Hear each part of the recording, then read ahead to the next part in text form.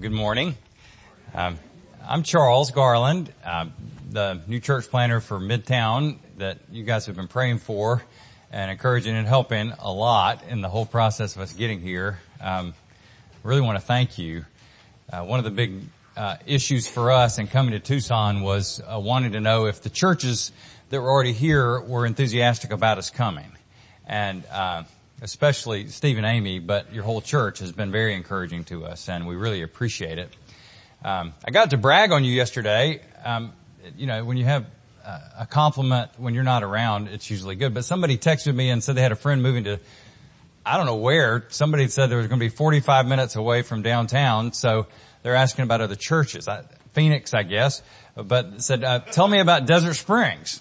And that was fun because I got to say it's a really beautiful community of believers in a place where community is hard to come by, and that you had a great pastor, that he's not only a smart man who's a good preacher, which is not that hard to find, but he also loves and cares for people in the flock.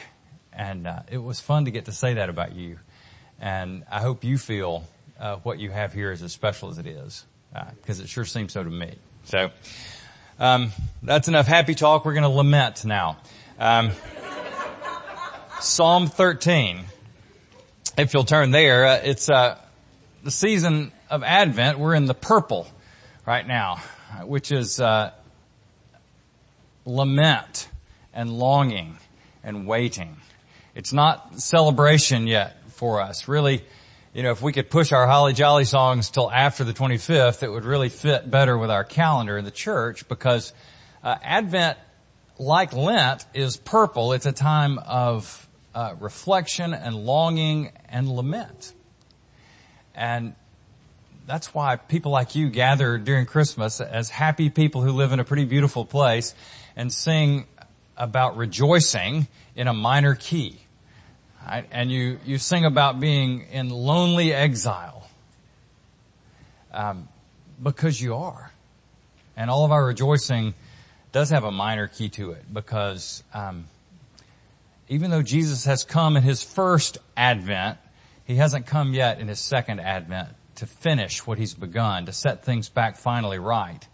And so in the meantime, we wait in lonely exile.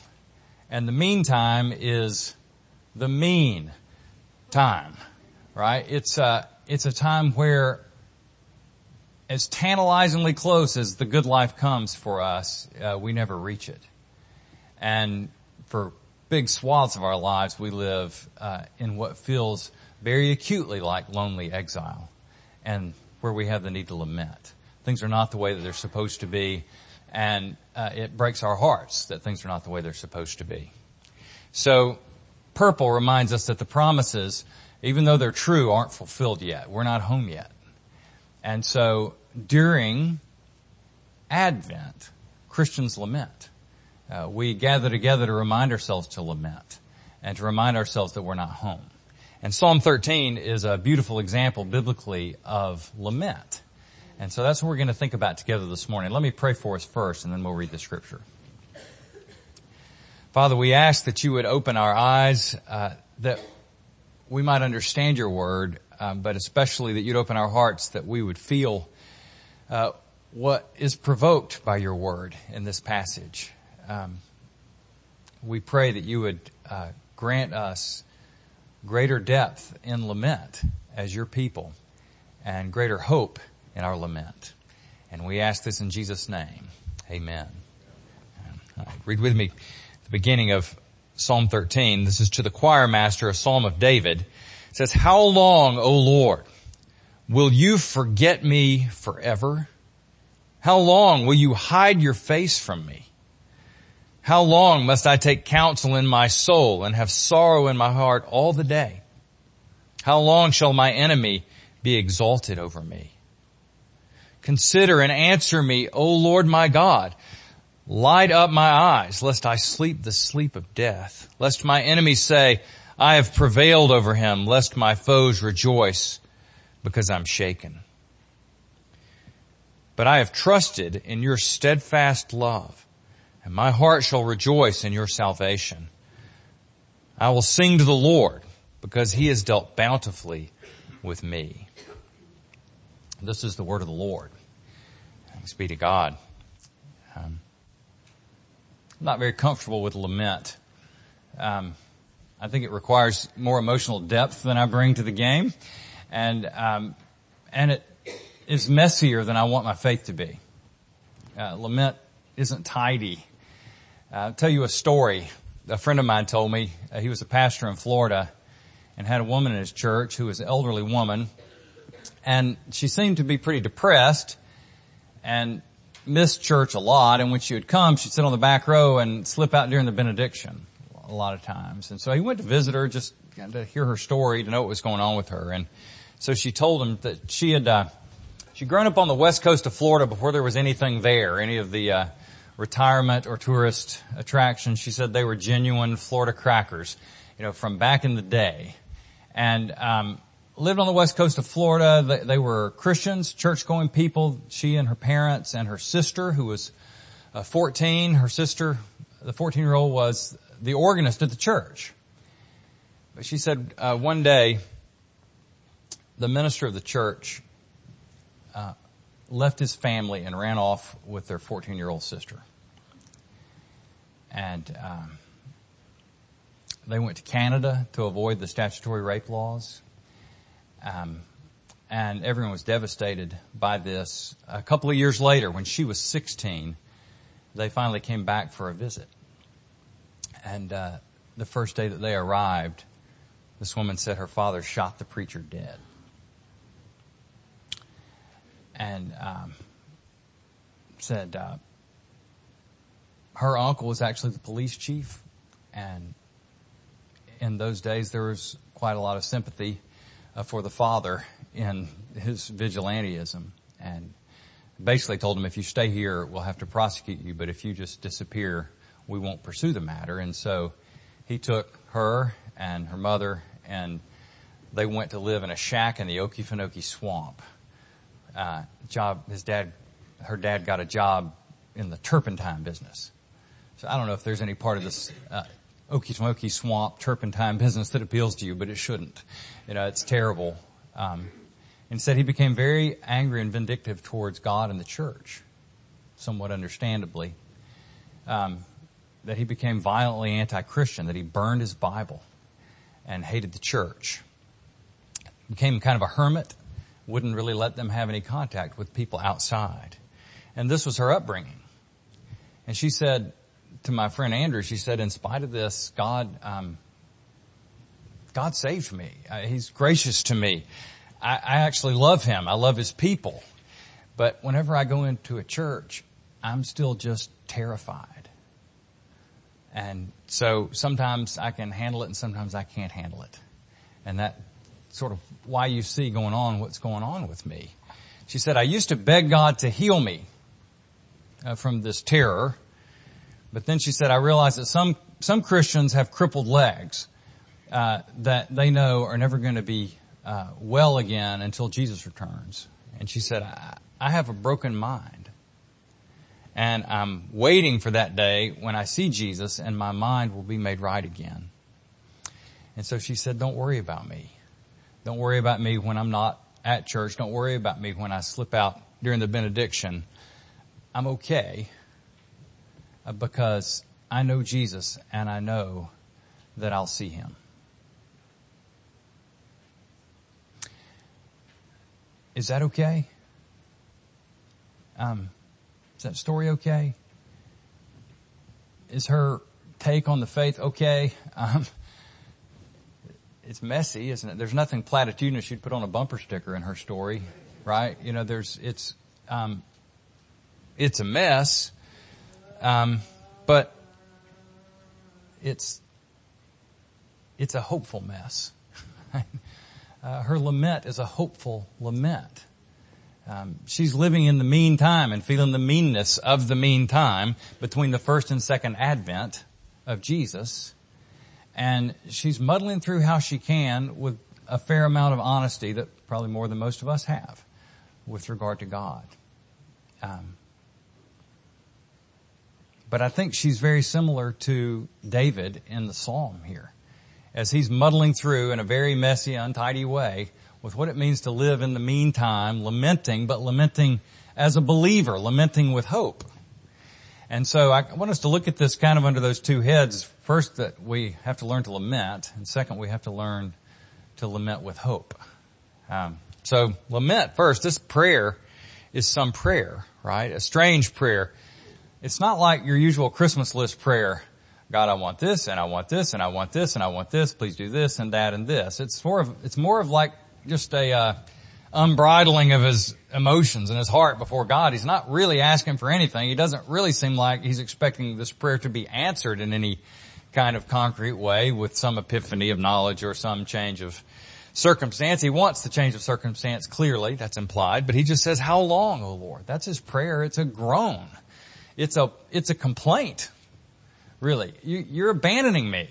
When I need you the most, you're abandoning me. What is going on? What's wrong here? What are you doing? I don't understand. I feel forsaken by you. I'm bouncing off the bottom of despair, and I don't know what to do, and I can't take it. I don't know if other religions get invited to pray with that kind of candor or honesty, but it's a pretty remarkable thing that God not only accepts but invites prayers like this. That it's okay to pray this way. C.S. Lewis, a quote in the front of your bulletin, which just set the tone of happy Christmas cheer, I know,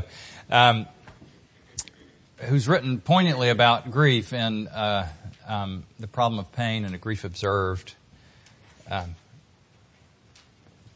It's not exactly in prayer form, but he says, where is God? Go to him when your need is desperate, when all other help is vain, and what do you find? A door slammed in your face, and the sound of bolting and double bolting on the inside. After that, silence. And you may as well turn away, because the longer you wait, the more emphatic the silence becomes. So, don't make a mistake here though. Lewis and David, in their lament, in their perplexity about God and why he hides himself, are believers praying. These are believing prayers. Lament is a believer's posture. Saying, actually, strong faith makes lament worse, because a Christian who's genuinely convinced of the truth about who God is and what he does in his world knows that God hears and knows that God sees and knows that God could change any circumstance you have in a moment. And he won't. And so strong faith makes this grief worse. It makes the meantime meaner, because when you pray and God won't answer you, you know he could. And so it's a believer's prayer that they're praying, that David is praying here. But it's also clear that this is the life of the believer, that lament is normal. And I know that's almost unpatriotic to say in America, but lament is normal. And the Christian life is a life of lament. Until the second advent, we will live lives like our Savior's life. He was a man of sorrows who was acquainted with grief. And lament will be part of our prayer. It'll be part of our worship until he comes again. And I know you know that, but when your life is as good as a lot of your lives are, it's hard to remember that. You feel like if I'm lamenting, something has gone off the rails in my relationship with God, and that's not really true. Lament is God's intention for us for a lot of our lives as Christians. And so, not comfortable with it though. I don't like lament. For one thing, it seems irreverent to me. Like this prayer, I'd be embarrassed to pray this prayer that David prays, because I would think I was being irreverent. You can't talk to God that way. Who do you think you are? And then it seems ungrateful.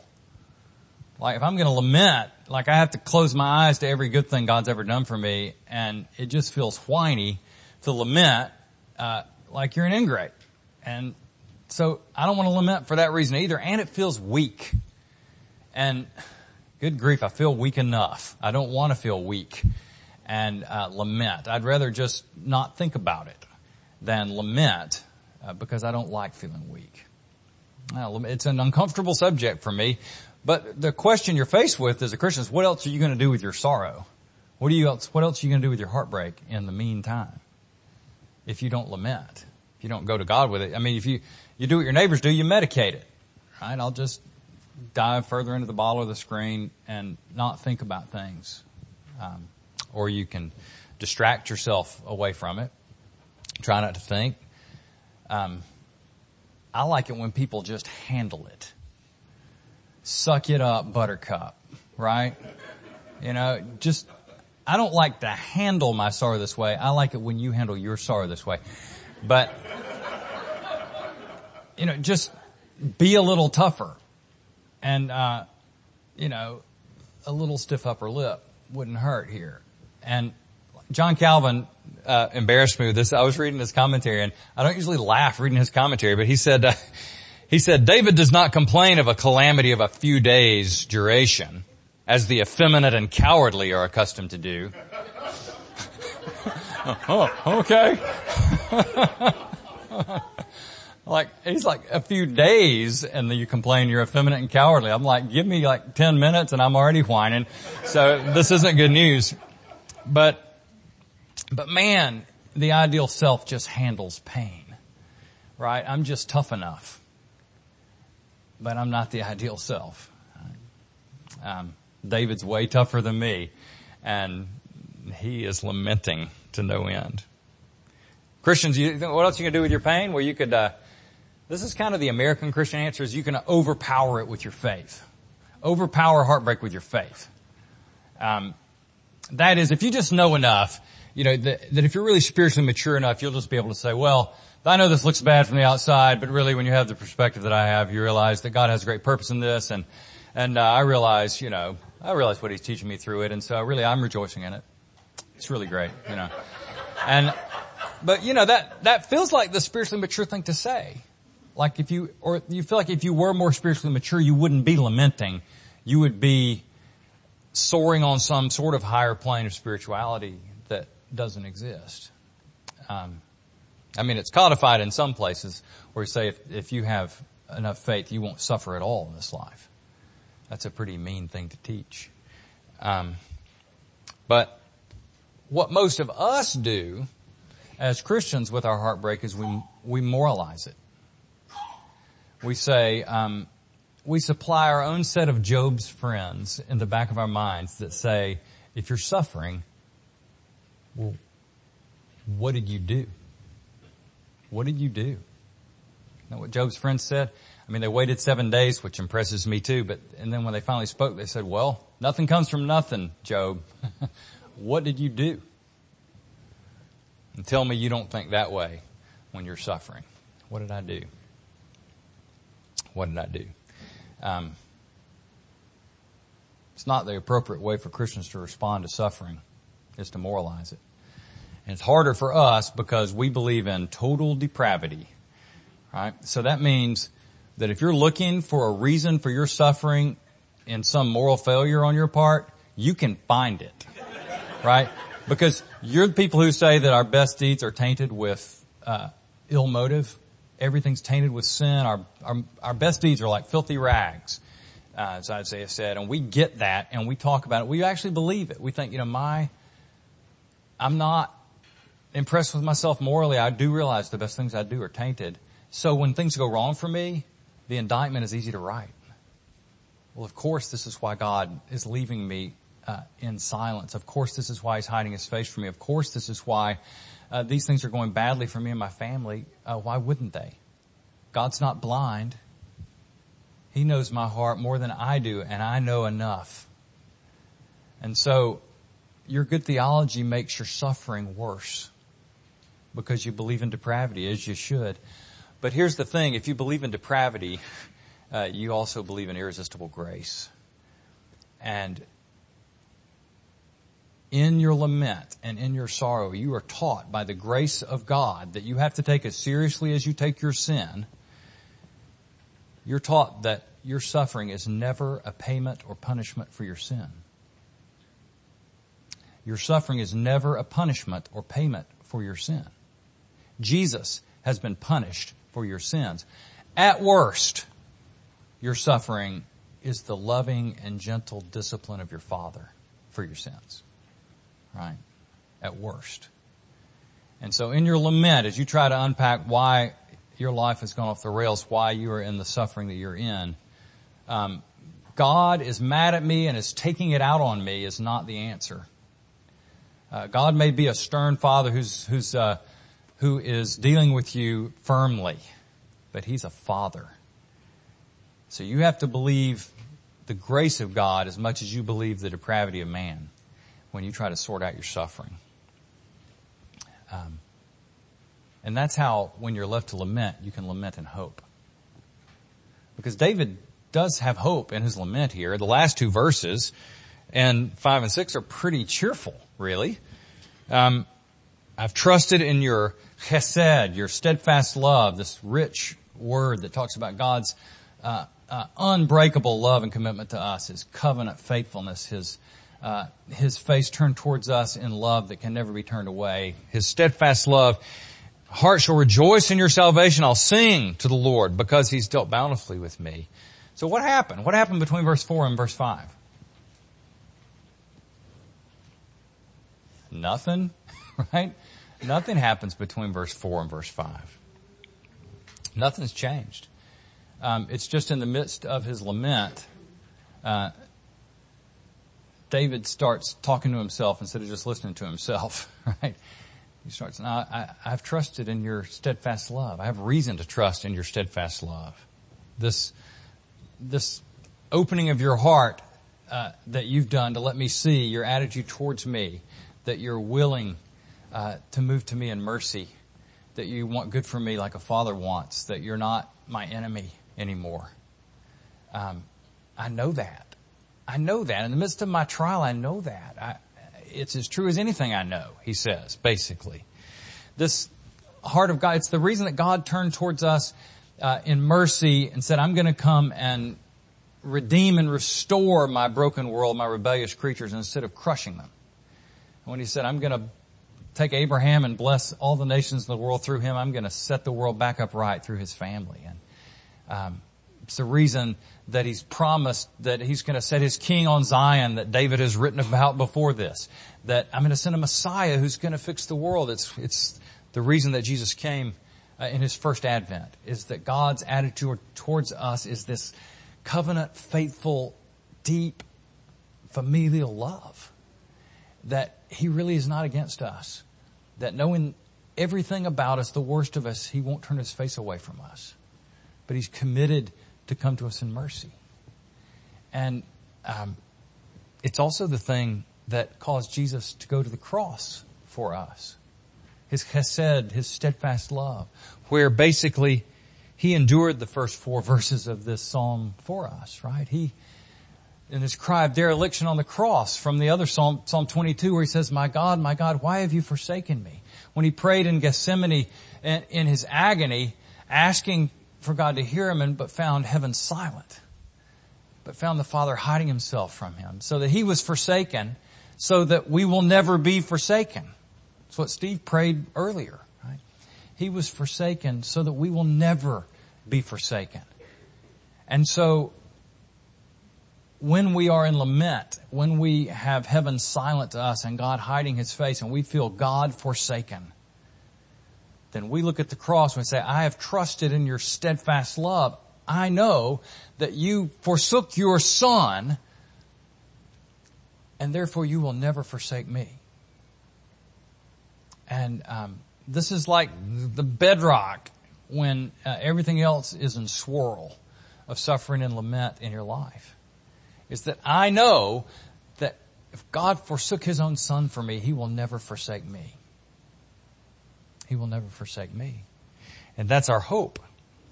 It's what makes us confident that the promise that Jesus made about his second advent is true, that I'm going to prepare a place for you. I'll come for you. I'll never leave you or forsake you. I'm going to make all things new. We take those promises, which we believe only on the basis of Jesus having promised those things. You don't have evidence for that otherwise in your life, but you know that Jesus Christ, who is reliable and faithful and loves you, has promised you, I'm coming back for you, and I'm going to make things new. I'm going to take away the curse. You're going to live in a world with me face to face where I'm never silent, where you never feel forsaken by me, where you don't have enemies anymore to rejoice over you, and where you don't have tears anymore.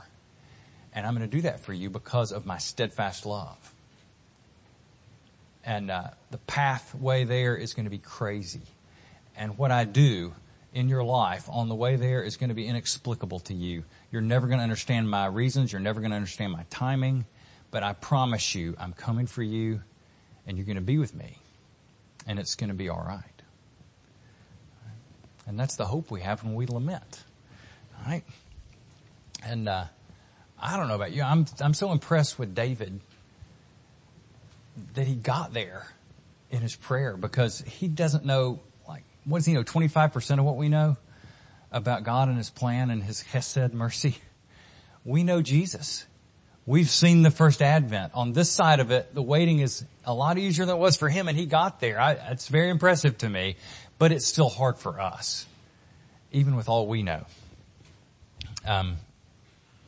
We're not good at lament. I would say this church is probably better than most churches at lament, and you're not good at it, I'm assuming, right? But what if we were? What if we were good at lament? I've never seen it in a book about making your church great that you should learn to be good at lament. But if you think about it, people who lament deeply, if you had a church of people who knew how to lament deeply, that would be a pretty special place, right? One thing, you'd sing more in the minor key, but that's okay, right? It's a false note when every song is in a major key and ends with a big crescendo. This is the meantime, right? We use the minor key. This excruciating prayer is written for whom? The choir master, right? Not the choir leader, the choir master. If you know choir leaders, that's usually what they are. But this is for us to sing, right? To teach each other how to lament. We sing together in the minor key to learn how to lament together. But a church that got good at that would be empathetic in a way that most churches aren't. Most churches feel cold to people who are suffering because you think, everyone here's got it together, and I don't want to harsh the vibe by coming in and talking about what's broken. I don't want to bother everybody with my problems. And but a church that knew how to lament would be empathetic. They wouldn't give pat answers, healing the wounds of God's people lightly with platitudes, but would probably know how to sit in silence with people who are suffering, to pray groaning prayers instead of just fix-it prayers for people who are suffering, and just would learn how to be present with people, not to put people on a grief timetable like, don't you think you should be over it by now, kind of stuff. And that'd be pretty special. Have a church like that. Be a church that runs towards brokenness because you're not pretending that the world's perfect like a suburbanite. Right? Because the suburbs are brilliant. You shelter yourself from all the things you don't want to see. You don't see brokenness. You don't see poverty. You don't see death. You don't see sickness. You just see nice things. And Christians, whom God has put in such lovely circumstances, learn to lament, and then they start running toward brokenness, inviting brokenness into their lives, inviting the sufferings of others into their lives, when they could easily avoid it. And that's also pretty beautiful, right? It reminds you of Jesus, doesn't it? That he invited suffering. He ran toward brokenness instead of away from it. If you're involved in pushing back against the curse on the world and social justice issues or mercy ministry, learning to lament gives you endurance. Because you don't just say, wow, it's futile for me to try to make any kind of a difference in a world that's as broken as this one is. I'm going to get burned out just as fast as people who don't know Jesus. But if you learn to lament and develop the emotional capacity for lament before God, then you have hope to say, look, I don't expect things necessarily to get all that better. I don't expect necessarily to see all kind of fruit from what I'm doing. But I live in hope. I live in hope. And I lament what's broken But my hope is that Jesus has said he was going to come back and he's going to make all things new. And my trust is in that. It gives you endurance to last. And it just makes you a church that when people come in from the outside, don't feel repelled by your superficiality. But who say maybe these people genuinely know God. Because they know the world's actually broken and they're not trying to cover their eyes from it and be happy all the time. They're happy, but they can lament. And man, would your friends or your family members not love to come to a place where there's that kind of reality in the faith? And that would be nice to see. Okay, so Lewis, again, he talks about suffering well, and he says when you're suffering, a little bit of courage is better than a lot of knowledge. Knowledge is easy. I like knowledge. Courage is hard.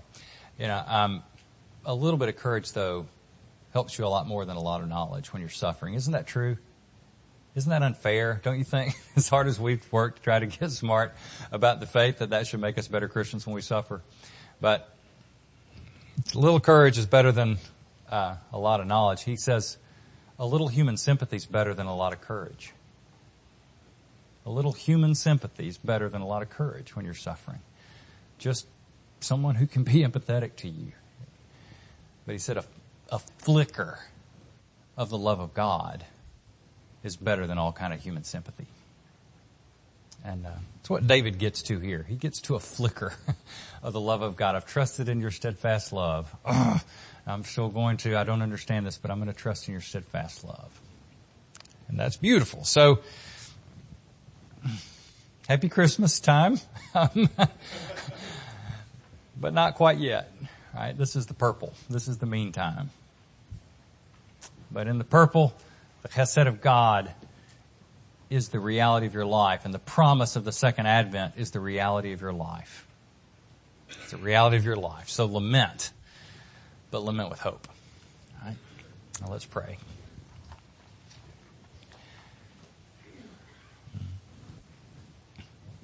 Father, we thank you so much that you let us see this kind of a prayer, and that you would actually invite this kind of a prayer from people like us. We are intimidated by our guilt. We're intimidated by how lightly and frivolously we've served you, and yet you invite us to open our hearts to you, and we pray that you would open them.